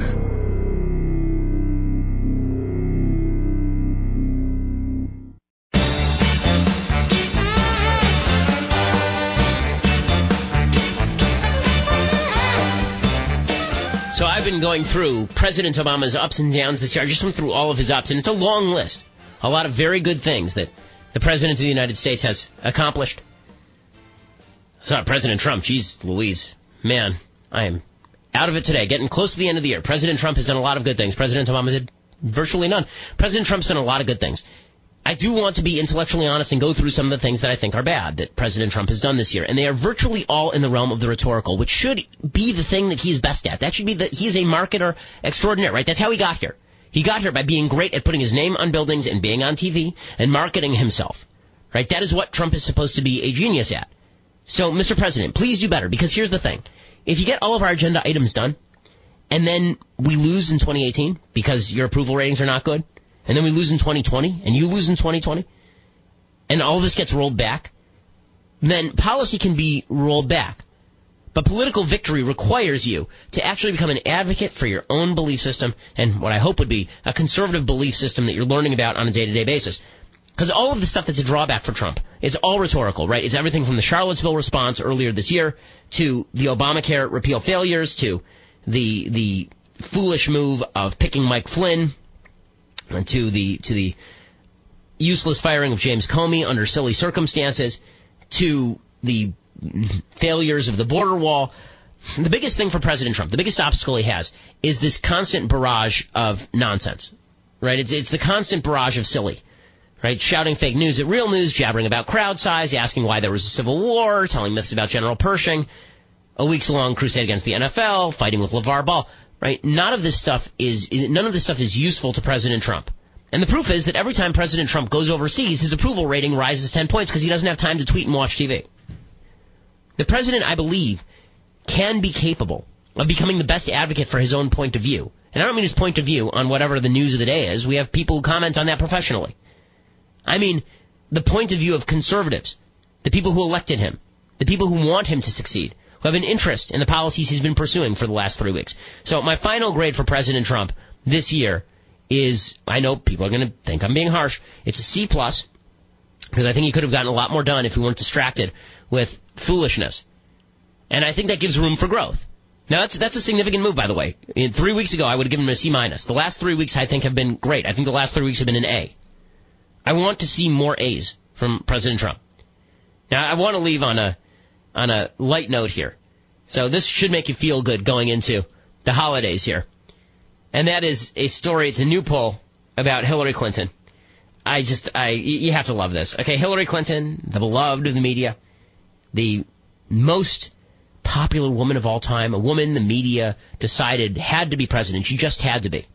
And if you didn't love her, it was because you hated women. If you didn't love her, it was because you were some sort of crazy sexist. What are you? A rube? What's wrong with you?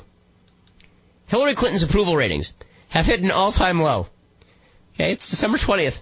They've hit an all-time low, according to a new Gallup poll, measured her favorability from December 4th through December 11th. Her approval rating is down 5 points since June. She's at 36% in the approval ratings. Her unfavorable rating is at 61%. That is a new high. A year after being offed in a general election, she is down to 36%. President Trump's numbers are about in the same place and nothing has changed. His favorability in this poll is at 35%. But in a head-to-head matchup between Trump and Hillary Clinton, guess who prevails? Still, a year later. President Trump takes it 41-36 because the nonstop suckage that was Hillary Clinton never will stop. And we can only hope that the Democrats continue to be driven so crazy by the state of modern politics that they decide to nominate somebody as incompetent as Hillary Clinton. They decide to go full Hillary. More of this, please. You know, Republicans aren't very good at politics. They're not. They're not good at pushing their own point of view. They're not good at promulgating the rationale for their policy. But they do have one solid thing moving in their advantage in 2018, aside from conservatism itself.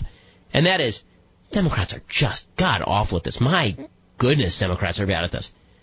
I mean, there will be a way for Democrats to blow this. Right now, they're up heavy in the generic ballot. Republicans have to do better. But I think we can count on a few Democratic slip-ups between now and then just because there are a lot of days ending in Y, and Democrats make mistakes, every single one of them. Well, it's been a pleasure sitting in the Great One's chair. I'm Ben Shapiro sitting in for Mark Levin. Thanks so much.